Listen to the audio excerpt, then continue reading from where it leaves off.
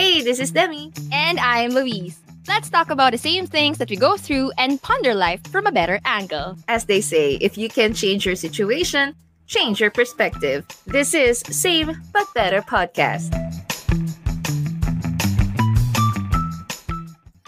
Anyway, may iniiwasan kaming topic ni Demi dito. Matagal na eh. Kaso, the time has come for us to talk about it. I know. Pwede bang iwasan pa rin? May nagtanong kasi sa atin the last time, sa last season natin, ang sabi niya doon, how to lessen procrastination. So, eto na nga. We've been procrastinating.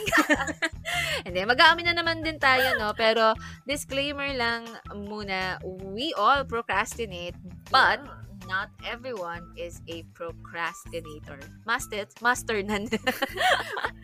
Oo. At saka magandang talakayan to. Kasi, marami sa atin ngayon, professionals, we shifted from work from home or kung hindi man, blended. Minsan work from home, minsan pasok, physical. And for students, studying from home naman, diba? So today, we're gonna take a closer look at what procrastination really means and we'll debunk 3 common myths about it. So, marami akong myths na na-encounter while we were doing this script. Pero, yung babangkitin natin dito ay 3 na which we thought were the most common. And before we dive in, do you also find yourself procrastinating habitually every day? Every day na lang, 'di ba? If yes, we hope you will learn something new from this episode. Yes. So, hit that like button on YouTube, and if it's your first time na makita kami or marinig kami sa podcast, hello. We talk about fresh perspective on career, relationship, personal growth, and so much more. So subscribe to our YouTube and Spotify so you won't miss any episode. So, ano nga ba ang ibig sabihin ng procrastination? Yan, bigyan natin ng mahiwagang definition from our kumaring Merriam-Webster. So sabi niya, procrastinating is to put off intentionally and or habitually an activity or task that should be done. So, it's putting off intentionally. Clear lang natin na procrastination is a delay, intentional delay. Hindi lahat ng delays ay procrastination agad. Okay? Ang procrastination, emphasize lang natin, it's unnecessary and irrational and voluntary yung pagpo-postpone natin ng task. Sige. Now that you mentioned that, paano nga ba natin mako-qualify or masasabi na yung delay is hindi naman procrastinating? So, example, kunwari nag-postpone ka ng task dahil may emergency. That's valid. That's not procrastination. Kailangan mong sugurin sa ospital yung relative. Or, what if you have an urgent meeting? Diba? Parang sa sales. Pwedeng i-delay mo yung sales report kasi may potential client na nag-appear or pumayag na finally makapag-meet sa'yo. Right. You delay because may bigger reward or may bigger value yung isa pang task. Or pwede rin sa office work. Kapag dinelay mo yung task kasi hinihintay mo mag-online yung isang pang team member or nanghihingi ka pa ng time allowance para excellent yung mabigay mong file para makapag-prepare ng maayos. So, you're not procrastinating. Yes, you're delaying, pero you're doing it so that you can give a better output. Actually, even sa flight, kapag na-delay yung alis ng airplane, hindi naman po dahil nagpo-procrastinate ang pilot, So, nagde-delay dahil minsan hindi maganda yung weather, di ba? Or minsan, meron biglang kailangang ayusin muna saglit or naglilinis pa yung aeroplano dun sa loob, especially ngayon, COVID and all. So, it's not because the pilot or the airline wants to piss you off or gusto nang procrastinate for no reason. Necessary yun for safety. Diba? So, those are examples of delays na hindi natin malilabel as procrastination because the reasons for delaying are actually rational. Now na clear yun, let's talk about the 3 myths about procrastinating according to an article from Lifehack blog. First myth na nakita ko dyan was, I work better under pressure. Under pressure. Feeling ko, ganito ako nung estudyante ako. Pakiramdam ko kasi, malapit na yung deadline. Mas nag-up yung mental focus ko. Alam mo yung parang may adrenaline ka, tapos parang magically, parang focus ng kabayo yung meron ka. Alam mo yung wala kang ibang nakikita sa paligid mo. Talaga naman. So, because of that, nasa-sharpen yung focus. Pero, oo nga, mas rushed ka nga. Mas, yes, energetic ako, I have focus. Pero affected naman yung quality of your work. So, yes, you get the speed, but is the accuracy okay as well? So, kadalasan yan, estudyante man or working professional, cram. Nalulunod tayo sa information presented to us all at once. Kaya hindi na natin nakikita yung details. Kasi, ano to? Okay, sige, kailangan na gawin to. Diba?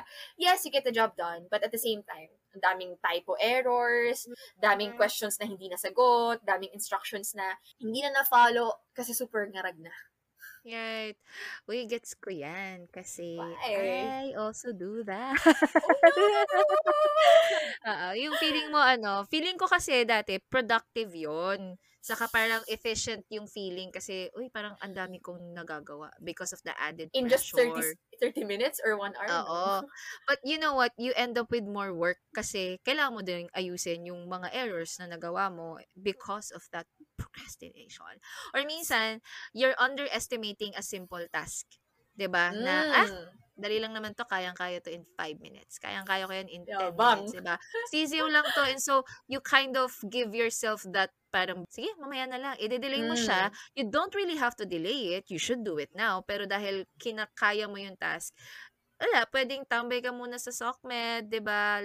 Kalikot ka ng konti dyan. And then, di mo mamalayan, mauubos na yung oras mo. And then, ikakram mo na siya na, ay, di lang pala 5 minutes kailangan ko dito. Kailangan ko pala ng 1 hour kasi iba pala tong klaseng project. Medyo, 'di ba? So, sayang. Sayang yung time. And I think, most students nowadays din, ayan nga, favorite nila ang cramming. Kasi, kahit din naman ako when I was a student, medyo, alam ko kung bakit may something sa cramming, no? But, notice that Last when you minute. cram, sure, mabilis, nagawa mo nga lahat at sinisipag ka talaga kasi deadline na mamaya. Talaga sisipagin ka kung naghahanap ka ng sipag. But you know what? You end up with nothing. When I say nothing, you simply did what was asked, pero wala kang learning, wala kang improvement, wala kang development. Parang, wala lang, naitapos mo lang siya. Galit na galit. Wala kang nagawa. I mean, nagawa mo siya, but it's just taking a checklist. Anyway, let's talk about the second myth. Second myth is, I need to be inspired or to be in the right mood before I can work on this. Wow! Kailan dadating yung right mood na yan?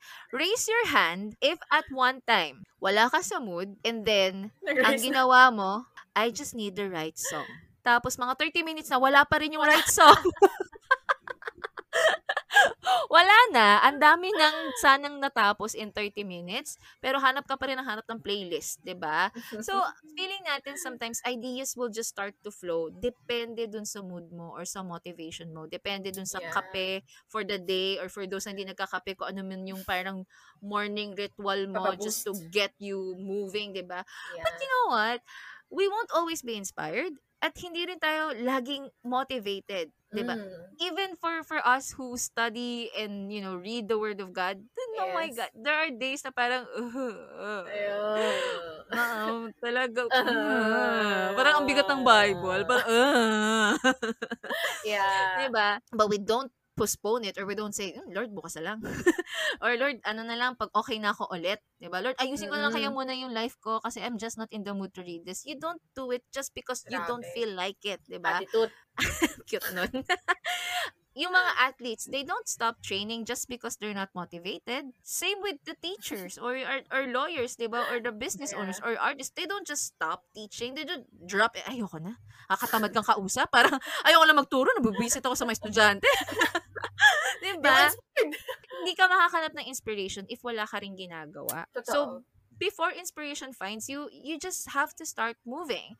At, kahit mag-research ka muna, it's good. At least you're doing something that will help you for your task at hand.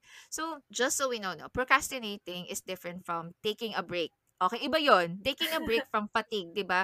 Lalo na sa mga creatives, yung mga multimedia artists or art in any form, di ba? You have to pause kapag medyo may block na sa brain. Idea fatigue. Parang may pader, parang hindi ka na makausad, di ba? Nablangko. Sure, take a break kasi nakaka-burnout din yun. Or especially kapag feeling mo mababurnout ka na, stop! take a break, Uh-huh. 'di ba? Iba yung taking a break sa procrastinating, 'di ba? Yes. But if the only reason you have is because ay ayoko lang. I don't feel like doing it today. I don't feel like moving today. Then tomorrow will Ay. be the same, 'di ba? At wala ka pa ring gana. Ganun, oo. Tinatamad ka pa rin. Hindi ka pa rin inspired. Hindi mo pa rin Mm. nakita yung right song. O kaya, Hindi mo the nahanap yung right right food. playlist. Oo, wala na. Actually, relate ako dun sa second myth. Even ako for the blogging part na ginagawa ko. May time na sobrang, ang dami kong words na pwedeng i-write down. May time din naman, especially kapag na-busy, tapos di na nakakapagsulat. I feel like, kinakalawang na ako sa writing. Ayan. Parang hindi ko na alam kung saan magsisimula. I always tell this sa sarili ko na, ano ba yan, magsusulat na lang ako pag nasa right condition na ako, kapag inspired na ako, kapag natapos na yung problema ko sa work, natapos na yung problema ko sa personal life ko, ganyan. Baka mas okay ako magsulat. Pero, you know what, if hihintay mo ma-sort out mo yung emotions mo, ma-sort out mo yung buhay mo, ay wala. Napanis na, nilangaw na yung kung ano man ginagawa mo for your for your creative output or something. Sa akin, surprise! Never dumating yung day na parang bigla na lang ako naging motivated. Ay, parang na-motivate ako dun ha. Wala, hindi naman. So, saan nanggagaling yung motivation or inspiration for me is you really just gotta have discipline eh. And then, inspiration will follow. Alam mo yung nag-try ako mag-compose ng note. Kunyari, nagko-commute. Sa phone lang muna ako magsusulat. Kahit na nasa van, nasa jeep, nasa bus. Yung mga random lang na naiisip. I find myself na okay, once na nagsimula na ako na magsulat, I continuously type na. So, parang, okay, yun pala yun. Momentum will never happen if you never start. Diba? You gotta start somewhere. Third base naman tayo. Yung linyahang, I'll just do better tomorrow. Yung kulang ko na output today or productivity today, babawiin ko na lang, hindi ako mag-break bukas, sobrang robotic ako bukas mag-work ako. Wow. Times 2 yung productivity ko bukas. Wow. Narinig na natin yan sa mga sarili natin eh, diba? Hanggang ngayon ako na nata, ganyan. Feeling lutang ka today, feeling mo ang bigat ng sarili mo, ay tomorrow will be better time for me to do work. Siguro I'll have more energy, I'll feel more organized, siguro mas okay ako bukas mag-work. May promise kasi yung tomorrow, yung word na tomorrow. We feel like it's a better place. It has a better output waiting for you, diba? But it's not. Hindi po superhero ang future self natin. Hindi po porket tumila ako na naman ng manok nung kinabukasan is bigla na lang, today is the day na itinakda para ako yung maging fruitful. Hindi po siya ganon, diba? Hindi magically aayos yung rhythm or pacing natin kapag mulat ng mata natin kinabukasan. Personally, ganito ako eh. Especially ngayon, working from home tayo. Tapos, well, for some, nakaka-confuse yung setup, diba? So, we're not invalidating that. We know it's hard. Napag-usapan natin to sa first episode natin ever sa season 1. But those reasons na na-mention natin, concerns talaga yun na, work from home ako, Luis, di mo naintindihan, ang hirap talagang gumalaw. As iba siya, hindi ako tamad, hindi ako procrastinator, but it's just a setup that's different. But as a response, kasi I think in a very long run, ganito pa tayo eh. Hindi pa tayo immediately makakabalik from our old setup. So, sinong mag-adjust? Ay, yung pandemic ba mahihiya? Ay, nakakahiya naman sa mga nag-work from home. Sige na nga. Itigil ko na to. hindi naman, diba? So, we really have to respond to it in such a way na we control our emotions, we control our anxieties instead of them controlling us. Kasi if they control us, if nagmatigas tayo na, ganito talaga ako mag-work eh. Hindi ako productive if this is the setup. Magiging habit yan. Magiging habit na i-justify mo yung sarili mo, feeling mo okay lang. Kung ako yung boss mo, parang, okay, I don't need someone who cannot do the work. Alam naman ng boss mo pag kailangan mo lang na break eh. Pero kung talaga nagmamatigas ka lang, hirap mo naman katrabaho, diba? Yung boss mo din naman, nahihirapan din naman sa pandemic. Di lang naman ikaw, diba? I'm not saying na hindi to valid concern. That's what I'm saying is, we have to try to adjust. Kasi when it comes to habit, it can become a lifestyle. And when it becomes a lifestyle, pwede yung ma-embed sa atin sa pinaka-core natin na, ay, ito na yung identity ko, ito na yung character ko eh. Hindi mo na pwedeng mabago to. Na parang kahit sinong boss ko, ganito talaga ako. Well, it will affect your work, your sleeping pattern, specifically if mahilig ka mag-cram. Tapos flexi time ka. Kasi sabihin mo, mamayang gabi na lang, mas productive ako mamayang gabi. So mamaya, you pulled an all-nighter. Ang pasok niyo talaga is 9 a.m. Kahit flexi time kayo, yun talaga yung inyo. Gigising ka ng 9 a.m., your body will suffer in the long run. It will affect your health. And even your relationships. Opo, ang procrastination, it can also affect your relationships. Bakit, Luis? Parang OA mo naman. Naintindihan ko yung health, naintindihan ko yung all other things. Bakit pati relationships? Bakit? Kasi your schedule is affected. For example, nag-procrastinate ka for your work. Tapos, dahil kaya mo naman siyang gawin ng hapon, instead na after mo na mag-work, yung family mo na naghihintay na sa'yo, mga gutom na kami. Or yung boyfriend mo, uy babe, tapos na ako sa work, ikaw dyan. Mag-date na ba tayo? Wala, sasabihin mo, uy, sorry, wait lang, ngayon ko pa lang kasi ginagawa yung work ko. Uy, mga anak, wait lang, order na lang tayo ng Jollibee. Yung paborito nating fried chicken na kulay blue, di ba?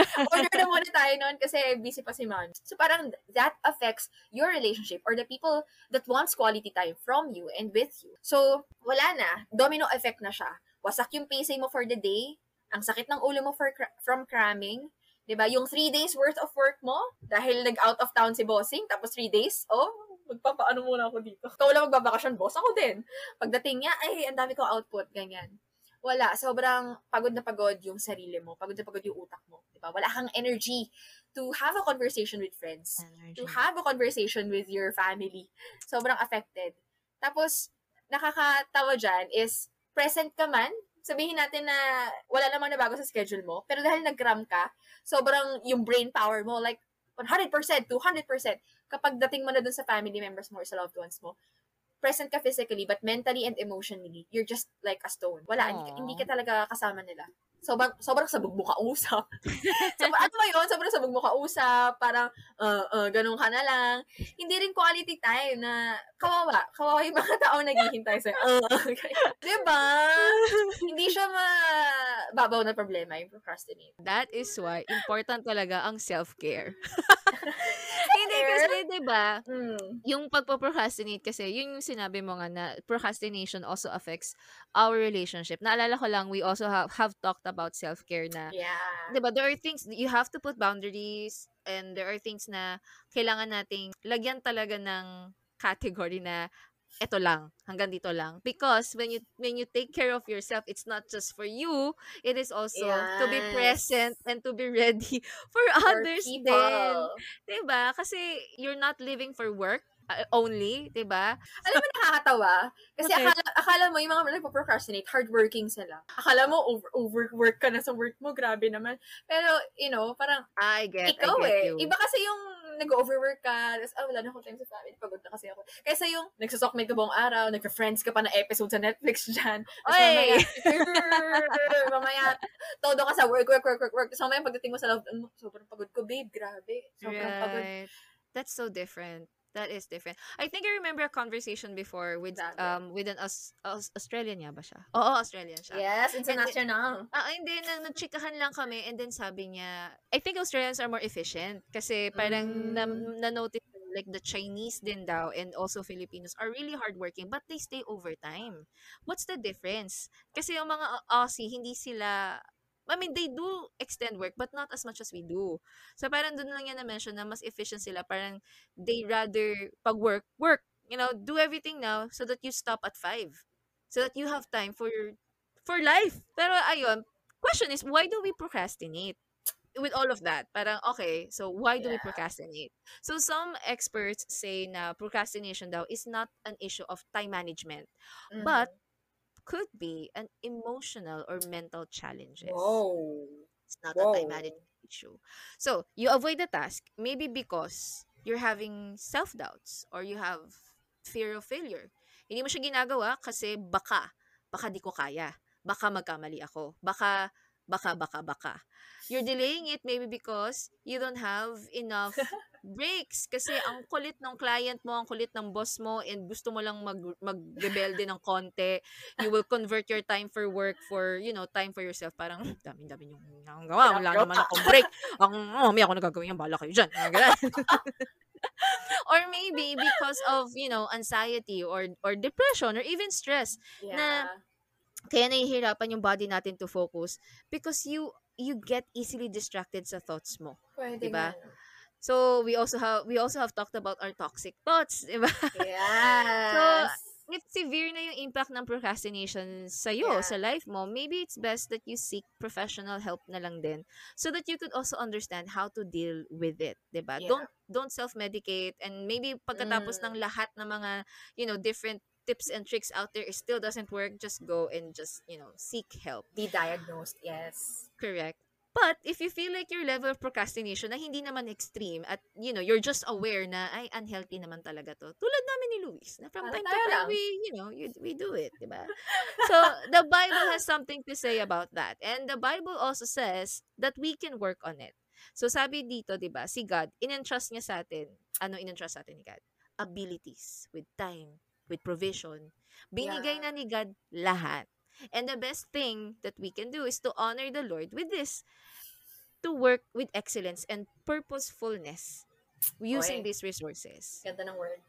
So, Purposefulness. sabi dito, look carefully how you walk. Look carefully then how you walk, not as unwise, but as wise. Making the best use of the time because the days are evil. Making the best use of the time because the days are evil. So therefore, do not be foolish, but understand what the will of the Lord is. Ephesians chapter 5, verse 15 to 17. So sabi, look how then you walk. Tingnan mo daw how you behave. How are you behaving now? How do you conduct yourself? Gaano ka nakatagal dyan sa YouTube? Well, pag napanood mo kami, thank you. Pero kung gaano ka nakatagal sa SOCMED, thank you po. On the background po, trabaho tayo. Aligned ba yung ginagawa mo now sa goals mo? How does that contribute to your goals? How does that contribute to your to-do for today? If gusto mong matapos na makapagpahinga ka ng maaga, are you doing your work efficiently? Or kung saan ka pa muna pumupunta, nagsusokmet ka ba? Or sometimes you find your own para escape sa work. Hindi ko alam. Ako, minsan may website kaming pinupuntahan, yung Yammer. It's an internal Facebook, pero good naman siya. Pero sometimes, parang ayoko munang mag-work. Doon muna ako. Doon muna ako. Tingin-tingin muna ako ng mga dogs kasi meron doon Cute! Diba? Pero, is it wise or unwise? Is it helpful or is it harmful na sa'yo? Yan. Yes. Natawa lang ako. Oo nga, parang the same with other things na nabanggit natin. Parang sometimes, itong mga external factors na nakaka-affect sa buhay natin, symptoms lang talaga of what's really happening inside. Yeah. So, nung nabanggit mo, na parang, baka kasi hindi ka confident na matapos mo yung job, kaya dinedelay mo siya, na parang, inihintay mo na, ba't di ka pa rin tapos? Do you need help? Yung pala ginagawa mo, parang nagde-delay ka, na parang, yes, may nakahalata na, na hindi ko to kayang mag-isa or something. Ayun, totoo, it can be a cause for procrastination. I like the verse. Sabi mo doon, di ba, sa Ephesians, make the best use of time. Mm-hmm. So, paano nga ba natin magagamit yung time natin sa best way? Kung wala ka namang end goal, lahat ng ginagawa mo, wala rin naman siyang sense. You can only make the best use of your time if you know your goal, if you have a vision, if you know the prize of what you're doing. So, when we set our eyes on the prize, that's the only way you'll know how to make the best use of your time. So, parang tinignan mo yung ending, okay, now that I see the end, how can I align myself now so that I will be in that direction? Diba? So, you will only know na yun pala yung making the best use of time. Kasi kung wala kang goal, para kang sumakay para kang nag-drive lang, tas, wala ka namang pupuntahan. Diba? Nag-road trip ka, pero hindi ka papunta. Wala kang pupuntahan. Hindi mo tuloy alam kung anong ginagawa mo. Tama ba yung pagpapagas mo? Sapat ba? Hindi mo alam. You don't know how to maximize what you have. Because you don't know where it will end. What is the destination? So, same things with us. Do we have a goal? Are we being intentional? Diba? Do we have a specific purpose? Kasi kung wala, ay, kalat-kalat ka lang. Kalat-kalat ka lang, beshi. Diba? Mm-hmm. So, lastly, sana we are in line with God's will and purpose for our lives. So, alam natin na we are really being fruitful. You'll find that life is meaningful and time is so precious kapag alam natin that God calls us to do something. Mm-hmm. Kapag alam natin na God is directing us to some place, diba? And that alam natin who we are in Him. So, si Lord yung best na makakaalam sa atin kung paano tayo mag-function at best. Kasi siya yung na-create sa atin. So, seek your identity in Him and He will guide you to a life that's worthy of your calling. May naalala lang ako na verse lang din. Mention ko lang ng mabilis. Pero, warning, baka lang maano kayo sa verse kasi, bakit ganito? Yung verse kasi, it's in James. Uy, si James. Why?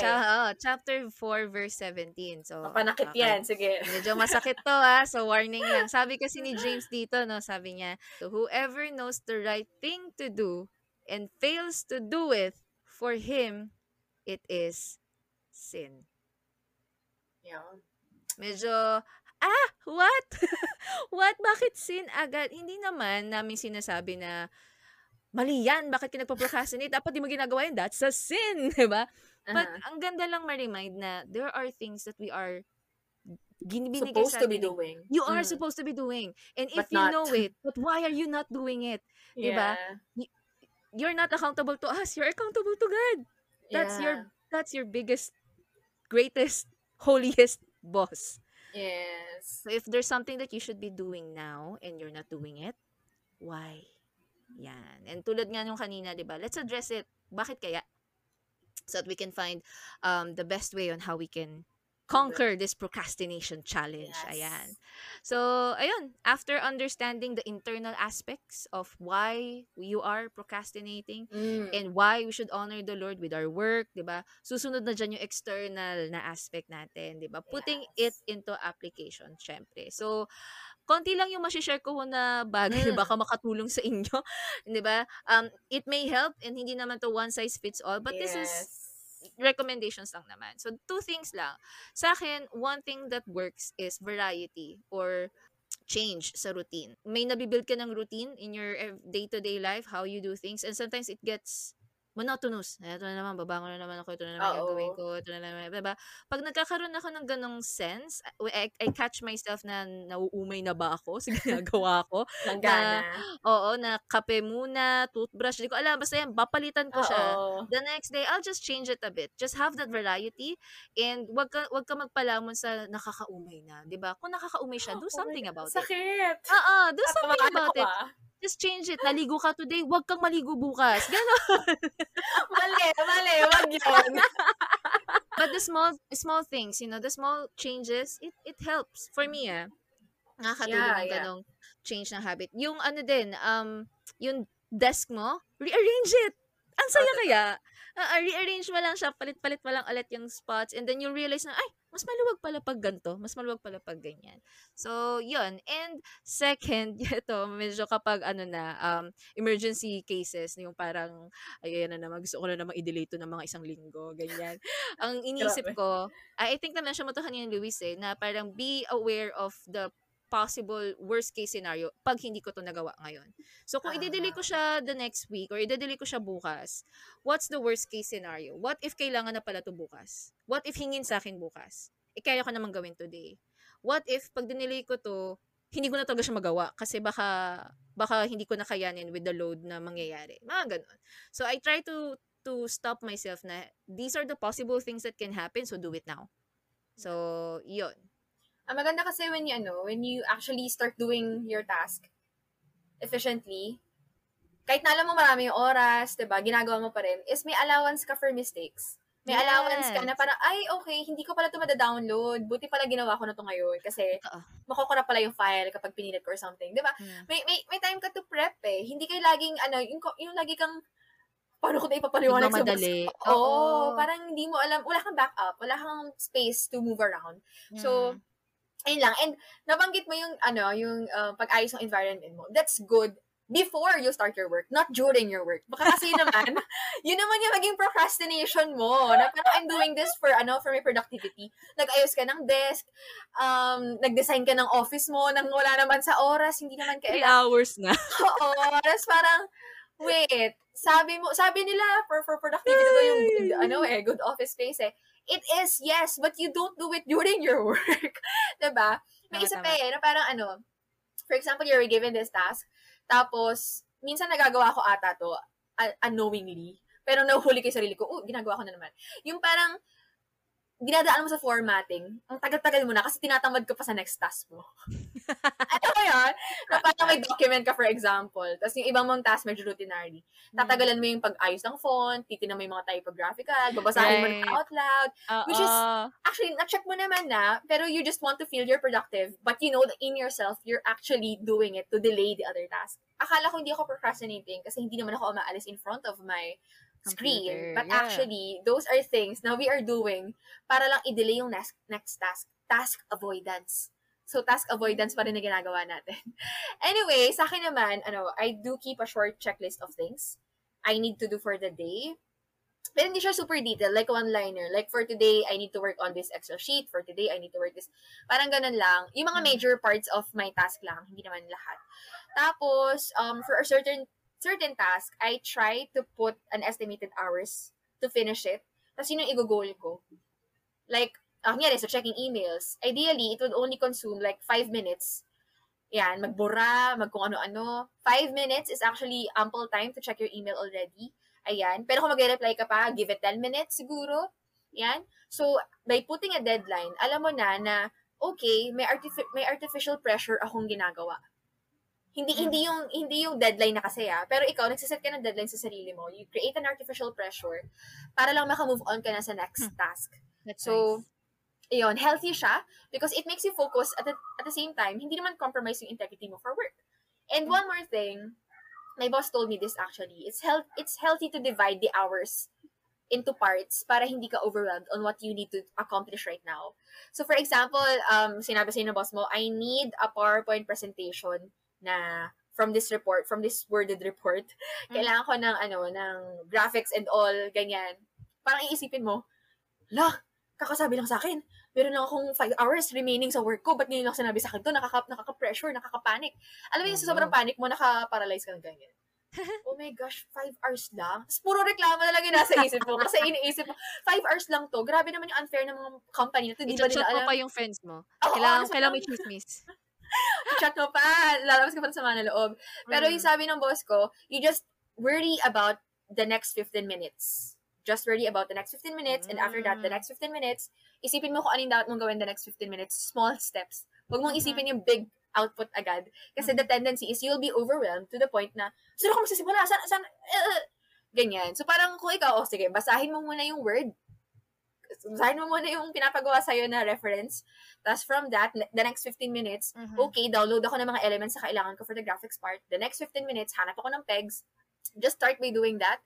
And you will feel na hindi ka na nagpapanik. Hindi ka na, mag-research pa ako, maglilinis pa ako ng mga photos. Hindi na ganun yung mo. Hindi na ngarag.